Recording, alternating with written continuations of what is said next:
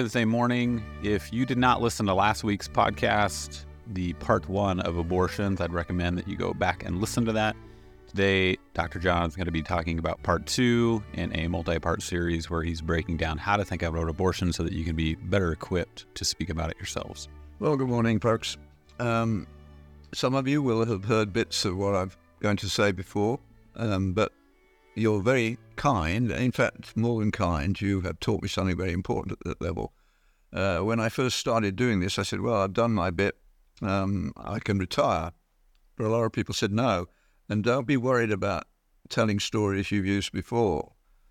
There's a good reason for using your own stories, because you can't then be caught up by someone of the PC variety saying you stole that from X or Y. And what Jesus tells us to do is to go and share what he has done for us. So where a particular story is very apposite, I use it because Christ did that, didn't he? And we're following him. He was the greatest storyteller of all time. And he never wrote a book, but he's had more influence on literature than any other person. He's had more influence on the intellectual development of the world than any other person. And the liberal elite who rule us just don't want to acknowledge that. But it's blatantly, obviously true. So, there will be some overlap, but that's fine. John the Apostle, at the end of his life, was famously described as, when he was asked to preach, he would sometimes just say, love one another, and sit down. And they said, but you said that last time. And his response was, but you're still not doing it. That's the gospel. Love one another. Yes, but you can only do it with help. It's not a human attribute. Now, what I talked about last week is, just a very quick review, is that abortion was a very important process for me to understand. It changed my life in many ways. I wasn't anti-abortion. In fact, I was pro-choice over rubella babies. And I explained how that came about, and then explained that the key question to ask pro-choice people and pro-life people, because the pro-life people need to emphasize something they skate over, and the pro-choice people need to think about it too. And that is, if you're going to do an abortion, what does that necessarily mean that you have already accepted as true? How can you logically do an abortion and not feel guilty about it? And there are ways to do that, but they carry consequences, which is what this next lecture is about. I think to do an abortion and not feel bad about it, the only good that you have in mind is fulfilled by that action. That is why I could facilitate an abortion for a woman who was facing a huge risk of serious congenital abnormalities in her baby because of rubella before we had a vaccine. We never talked about abortion. We simply said, this pregnancy's gone wrong, hasn't it? And they said yes. And I said, well, you could start again. Would you like that? Yes. And so they came into hospital, and it was done on the orderly list, although it was illegal, but it wasn't called an abortion, of course, simply a D&C. And I felt nothing wrong about that, because I didn't think about it until years later when I started to think. And I described that last week. Now, what I want to do this week is look at the way we can present the issue in a low-tension way that's obviously honest, and we'll draw them into discussion that they haven't had before. And you follow Aquinas' advice, which is, when you're going to talk about something difficult with an opponent, first make his case for him better than he can do it. That sounds strange, but Aquinas was very smart, because then they relax when they say, okay, he's shot himself in the foot, I don't need to do anything. So I will say, to open up, we're going to talk about the consequences of abortion, and why they're important and what impact they should have on public policy. So, if I'm talking to a medical audience, it's easier than to a general audience, but the general audience can follow it perfectly well. there were supposed to be a lot more abortions than they were, but as Bernard Nathanson, one of the founders of the abortion movement, pointed out years later, we just made the numbers up, and no researching scientists ever fact-checked us. Just like the coat hanger is a wonderful symbol for them, but it has no validity in truth. If you did try to use a coat hanger to induce an abortion, you're highly likely to perforate your uterus and you'll die of septicemia. But it's a wonderful symbol, and it has become a symbol, and one has to accept that. But what you need to believe? You need to believe that the most important thing is that you follow your own desires. What you don't want to do is think about what is inside your uterus. And as a physician, what I thought about was the fact that the way you die if you have a backstreet abortion, and the likelihood of dying is very high, is with a general septicemia. It's a horrible way to die, with acute renal failure and septicemia. No one should die that way.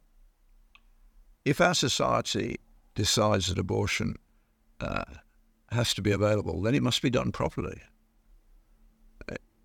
We cannot agree as a society to say, oh, you can go and kill yourself. If it's right, then we should do it properly. So if what you believe leads to that conclusion, and we are now a pluralist society, there's no dominance of one group over another, except the liberal elite, who are actually a minority, who are managing to win the battle by maneuvering. But it's being taken apart in your Senate and your congressional hearings every day. Just watch them for a little bit, and you see them lying through their teeth. And, well, that's where we're at. So I didn't think about it. I wanted it to be done properly. Any doctor who's seen a septic abortion never forgets it. So along the way, I met evangelical doctors who said, oh, abortion's got to be legalized, but they hadn't thought their way through it. It was simply that case had been so written on their souls, they couldn't possibly agree to anything that would lead to that conclusion. It's horrible. So we must admit that in theory, at least, if abortion was made illegal, septic abortions would go up and maternal deaths would go up. In fact, there's been an experiment of nature. I'll refer to it at the end, but some of you will be more interested. You need to go look immediately. In, of all places, Chile, because they had a period when abortion was banned and a period when it was not, and they even reversed it. And astonishingly, maternal death rate went down when abortion was banned. We can talk about why later. But if you want to get the details of that, and some of you will, the place to find it is with APLOG, AAPLOG, which is the Association of American Pro-Life Obs and Gynae. And you'll find a lot of material there, including a complete description by the guy who brought it all to life from Chile. So that's just an aside. So having set them up at that point and say, look, I acknowledge that if backstreet abortions came back, it would be horrible. I also say, but the numbers could never have been as high as they said, because the way you die is septicemia and acute renal failure.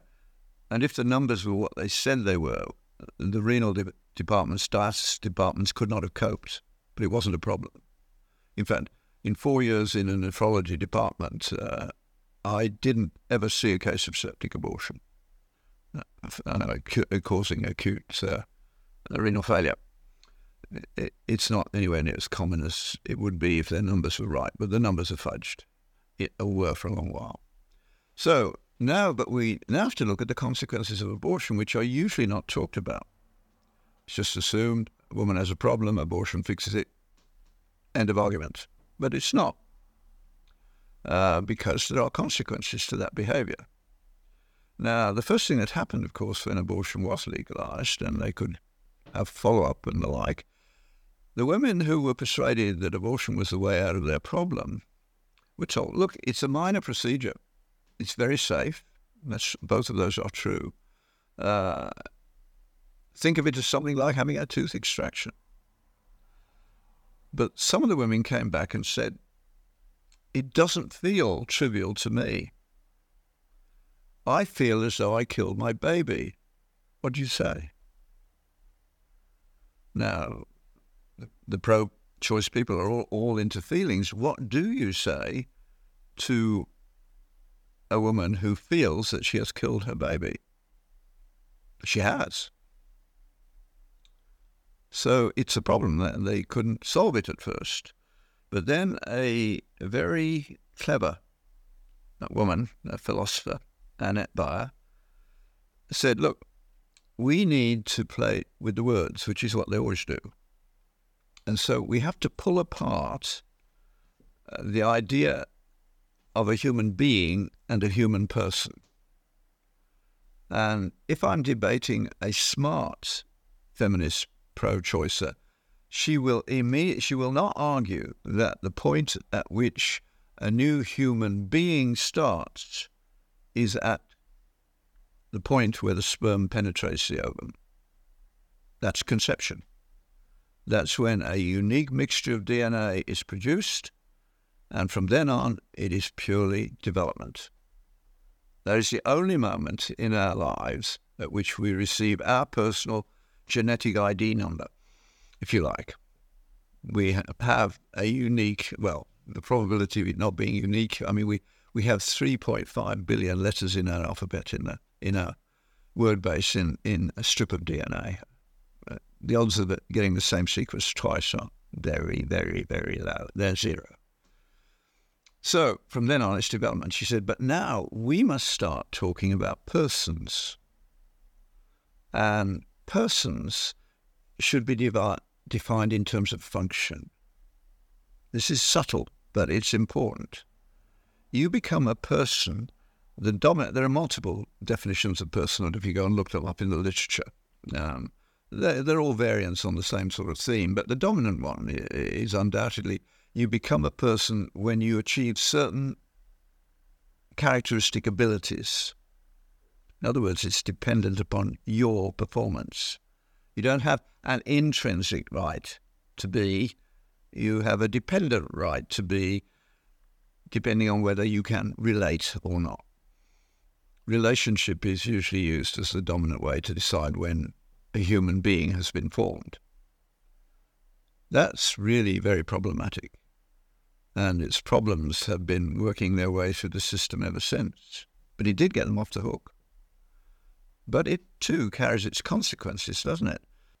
Once the idea that personhood was dependent upon function, then you have a problem because it's a progressive process. At what point does that happen? You could say, for instance, if you get a child who's never going to walk or talk or speak, they're never going to reach the level of personhood. That's going to make them vulnerable, and they are increasingly vulnerable now. That's what's happening. But it also means, why would you stop at 12 weeks or 22 weeks or any other weeks of pregnancy? If it's just a process going on all the way through, they're all very arbitrary points. And so we see that they said there's no slippery slope. Nobody would dare to say that now. The slope has become a cascade. So slowly it was pushed along. Then, of course, you can always fiddle the dates to fit the patient's needs a little bit. If you want an abortion, you got it. And then, of course, we got to the point of discussing even partial birth abortion. I mean, if you want something that's really horrible to think about, the idea, and it's done, not that often, but it's done in the Western world, you can put a trocar, a large needle, in the back of the neck of a baby whose body is already out and kicking and moving, and push, and that's the same as you pith it, basically. And it's dead. And as long as the head is still in the birth canal, it comes under the heading abortion, and there is no consequence to the people who do it. Now, there have been moves in the States to ban it. I don't think they've actually worked yet. It's certainly not banned in Canada, and it's done around the world. But it's a purely logical process. Now, if you only become a person when your mother wants you because of your function, that has effects that are subtle but real. One of them is that you were a choice, and will you always live up to what your mother hoped her choice would bring? Of course, the answer is no. So it's not surprising that children are much more neurotic and much more anxious when that is deeply built into society. We all understand much more than we think we do. So we have a whole generation, anybody born after, in the States, 1973, well, 73 wasn't it, yes, is different from me. I came into this world when there was no question about those things. Every baby had a right to be. So I was an arrogant little brat from the beginning, I imagine. I was here. People around me needed to take notice and do what I wanted. That's what children do. But that's not true anymore. And of course, you couldn't actually stop infanticide. We had these sort of little foibles that we made it only for severe abnormality to begin with. But it's carrying on, and there's nothing to stop it. And of course, the medical administrators are very pleased that we're finding a way to get rid of the babies who won't want while they're still in utero using genetics. We're on our way to getting rid of all the children with predictable, serious genetic disorders. About 30 of them at the moment are targeted. Cystic fibrosis, which was the dominant genetically determined disease of Caucasian children, is dropping in numbers because once you have one baby with CF, you will be counselled afterwards so that if you get pregnant with another one, you can have an abortion, and you will be strongly pressured to do so. That's the world we're in. So the first consequence of abortion was that it turned out to make us start thinking about definitions, and it caused us to redefine ourselves. For the people of the Judeo-Christian tradition, every child is a gift of God, made by him for a particular reason, which is only to be understood in the light of eternity. That's quite a different world from the one we inhabit now. If you don't want the baby, you get rid of it. And now, if you don't want Granny, you can get rid of her too.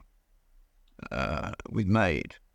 And people are asking it for themselves, not realizing what they're doing. So there has been a slippery slope. And if some of you listening to me now were unfortunate enough as to get a herpes encephalitis tonight and wake up tomorrow with an IQ of 70, they can get rid of you. And they might well persuade your family, MAID is the best way out of this. And people will take it. So that has another important effect. So there's a slippery slope. Once you change the definition of human person, we need to talk about human beings, not human persons. A human being is what we need to preserve. We'll get human persons as part of the deal. If you start with human personhood, there's a lot of human beings who will not make it. And they have a role in the world, in my view, I think. What else it did was it changed intrinsic human rights into extrinsic human rights. It's worth thinking about for a moment. It changed intrinsic human rights to extrinsic human rights. In the Ten Commandments, in effect, human beings are given a right to life, a right to security, rights of all sorts. It's there in embryo. But now, your rights are dependent upon your mother wanting you for the first few years at any rate. So it has an effect on legislation at that level.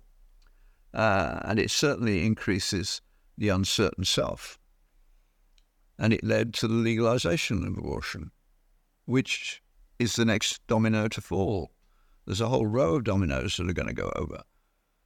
Before abortion legislation went through, the law was about justice and only about justice. But once that law went through, that was no longer the case. Because now we were killing a human being that we would not have done before. And certainly that unborn human being is not going to have any justice which they would recognize as justice. After left, the a Jewish guy that I quote frequently. I discovered only recently that he died relatively young, but he understood way back in the late 70s that abortion legislation had made the law that the pursuit of power, not the pursuit of justice. And no one has more power than a woman who kills her baby. Having the power of life and death is the ultimate power, because without the right to life, no other right is of any real meaning. They're not laid out as a smorgasbord. You have to be alive to have human rights. If your mother can kill you, if your family can kill you, lots of people can kill you, those rights become increasingly tenuous. And that has happened. At the end of, the opening line, this is just to get you going and looking up Arthur Leff, 1978, Duke Law Review, Justice will find it for you. But he begins that amazing lecture by saying, I want to believe, and so do you, in a complete immanent, that means accessible to you, immanent set of propositions about right and wrong that direct us as to how to live our lives righteously. But I also want to believe, and so do you, in no such thing, but rather that we are wholly free to decide for ourselves what we ought to do and what we ought to be. That's the one world, isn't it? Wholly free to decide for ourselves what we ought to do and be. What we want, heaven help us, is to be simultaneously perfectly free and perfectly ruled. That is at the same time to discover the right and the good and to invent it. The difference between pro-choicers and pro-lifers at heart is that pro-life people believe that good is given to us a gift, which we discover. Pro-choicers believe that the good is what we desire and we make it so by law. But Leff is honest, and he then does 30 pages of lucid prose, weighing the pros and cons of these two positions. At the end, there's a very sad penultimate pair of paragraphs. He's at Yale in the days when social Darwinianism was even more dominant than it is now. It is fading now. And he says, with a nod to Darwin, it looks to me as though we are all that we have. There is no God. There is nothing behind us. We just have a life now, and then it's over and it's finished. But he's honest. He's got a Jewish background. He says, looking around the world, this is an extraordinarily unappetizing prospect. If brotherly love exists, the ruling model appears to be Cain and Abel. And most of the children in your class won't even know the story of Cain and Abel, so they don't understand what he's saying. He'd got to a wrong conclusion from a rigorous essay. He knew what he should do, which is go back and say, because we all know that that is not true, it cannot be that we are alone. But he couldn't do it. He acknowledges it in the final, totally incoherent sentence where he says, nevertheless, there is such a thing as evil in this world. Objective evil, objective good. They went down the plug hole with abortion. They were already there. They just worked themselves through. What comes next? Well, next is not really the right word, but the next one that came to me was the realization that the animal rights movement is frequently a substitute, a sort of working out repentance by penance. An awful lot of the people who lead the animal rights movement have had abortions. There has to be a reason for that. Now, the person who thought about it most clearly, fortunately for me, the first time I thought about this was actually whilst giving this lecture at Harvard, and I never put this point in before. But then into my head popped a piece of poetry that I had not used for years from one of Harvard's favourite sons, Robert Frost, who understood what was going on, and he said it as only he could. He'd been watching hornets on his farm and got stung. They're territorial. That's the first part of the poem, The White-tailed Hornet. But there he went back when he'd found how close he could go without getting stung, because he liked watching them. And the next bit of the poem, he was watching a hornet attacked the remains of a nail in the barn wall, and he thought, oh my goodness, I've been anthropomorphizing this insect, because he shouldn't have been shocked that it didn't know the difference. It had a bunch of reflexes. They didn't fit that environment. And for a little while, the hornet tried that and then flew off and went for more reasonable objectives. But he then wrote this. He realized that we're not just a bunch of instincts, like the insects. He said, won't this instinct matter bear revision? Won't almost any theory bear revision? To err is human, not to animal. That really takes away instead of gives. Conscientiousness, worship, and humour went long since to the dogs under the table and served us right for having instituted downward comparisons. As long on earth as our comparisons were stoutly upwards, with men and angels we were, with gods and angels we were men at least. But once our comparisons were yield downwards into the mud and even dust, just disillusion upon disillusion, we were lost piecemeal to the animals, like people thrown out to delay the wolves. Only our fallibility was left us, and this day's work makes that seem doubtful. He got it, and he even saw that this process was going to undermine humour. As long as we are all fallen creatures, and we will accept that, then we can laugh at our faults.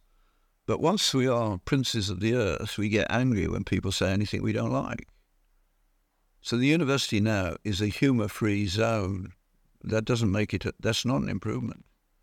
Most humour is pushing at little bits of us that aren't as good as they could be. And we all have them because we're all fallen creatures. And it's good, it releases tension, but now that's gone in the university.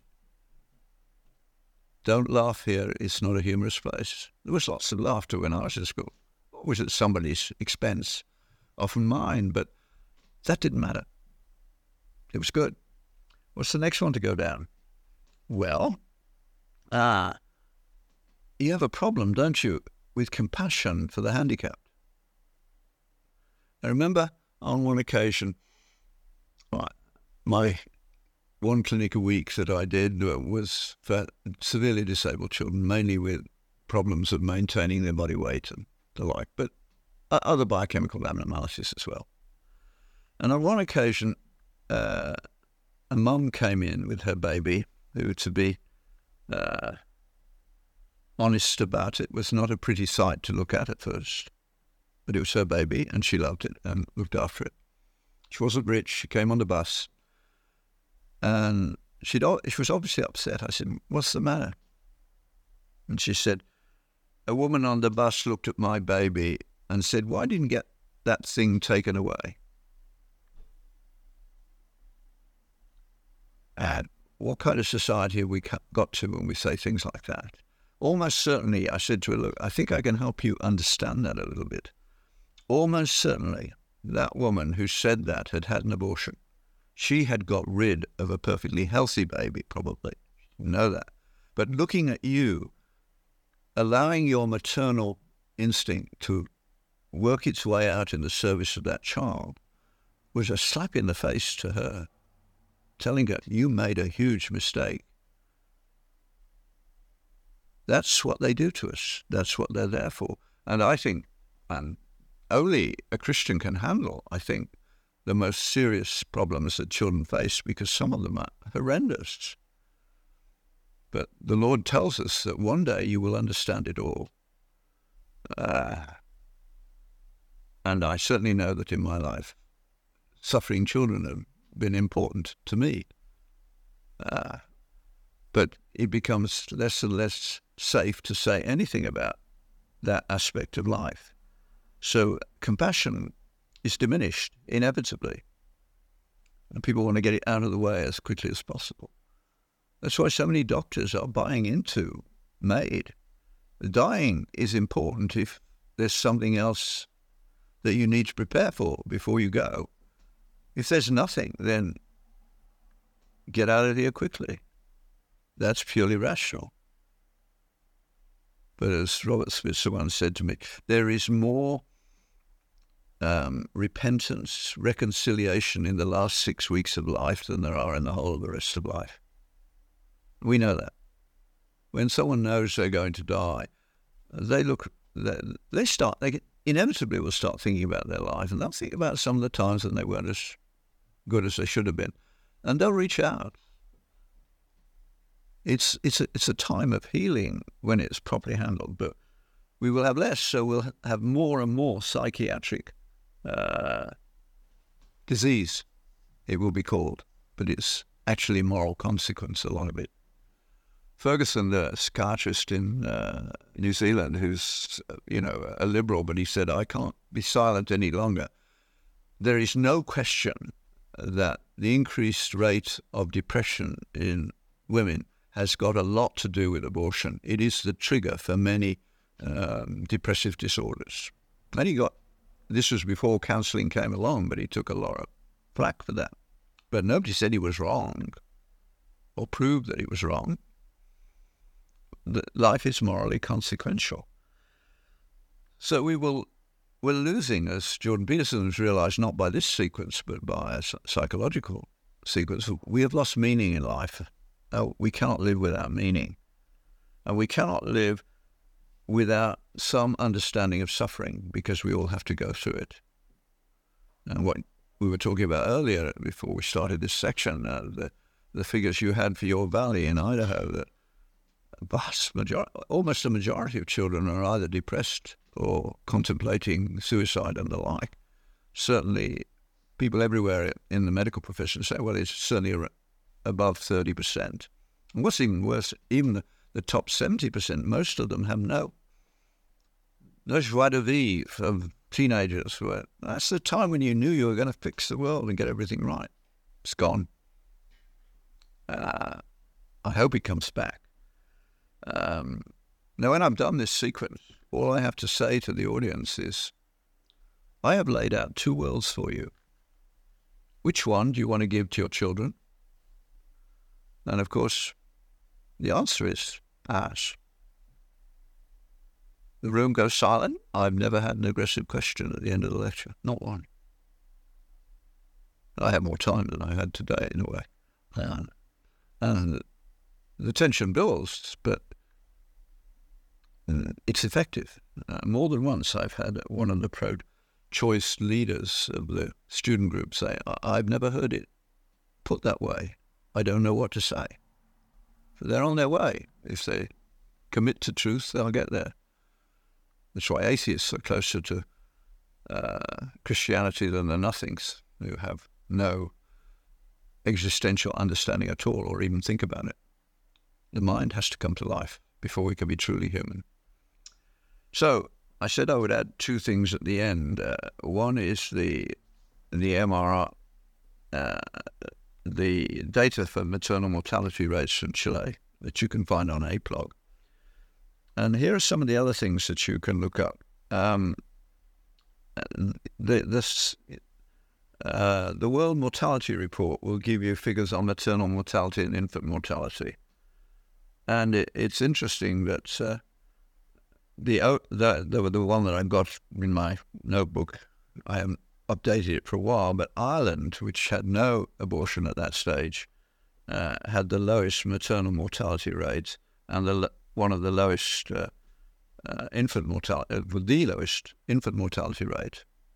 It should not have been like that if what they say is right. Public opinion in Canada, this was some 20 years ago, 33% of the population at that time thought protection should be from conception. 24% thought it should be from 12 weeks, i.e. 57% no abortion after 12 weeks, 60% of the women and 53% of the men. Abortion mortality, what's this one? In the year, that's an interesting phenomenon. The year following an abortion, maternal mortality is 3 times higher in the group that had the abortion than in the group that didn't. So what's going on? Accidents, suicide, drugs, whatever. 300% increase in maternal mortality in the year after the abortion. Accidents go up dramatically. Natural death is only slightly higher because people who have abortions come from a less healthy group anyway. Suicide is 600% increased. This is data from 1997 from the Scandinavian literature. Homicide, interestingly, is up 1,400%. It's unbelievable figures.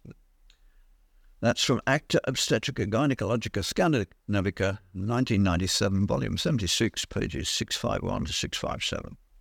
And the other data that's worth Americans pursuing is why has abortion been voted down at local levels so frequently? It's because the politicians know what things will not get them elected, and that is changing, but there were multiple attempts to get abortion literature through from the 1960s to 1978. When it came to a referendum, pro-choice always lost. So there's some ways you can go about thinking about abortion and talking about it. And get back to me if you will, please. Thank you, Dr. John, and thank you guys all for listening. If you've enjoyed this, think about sharing it with a friend. And we appreciate you guys. We hope this is helpful, and we'll see you guys next week.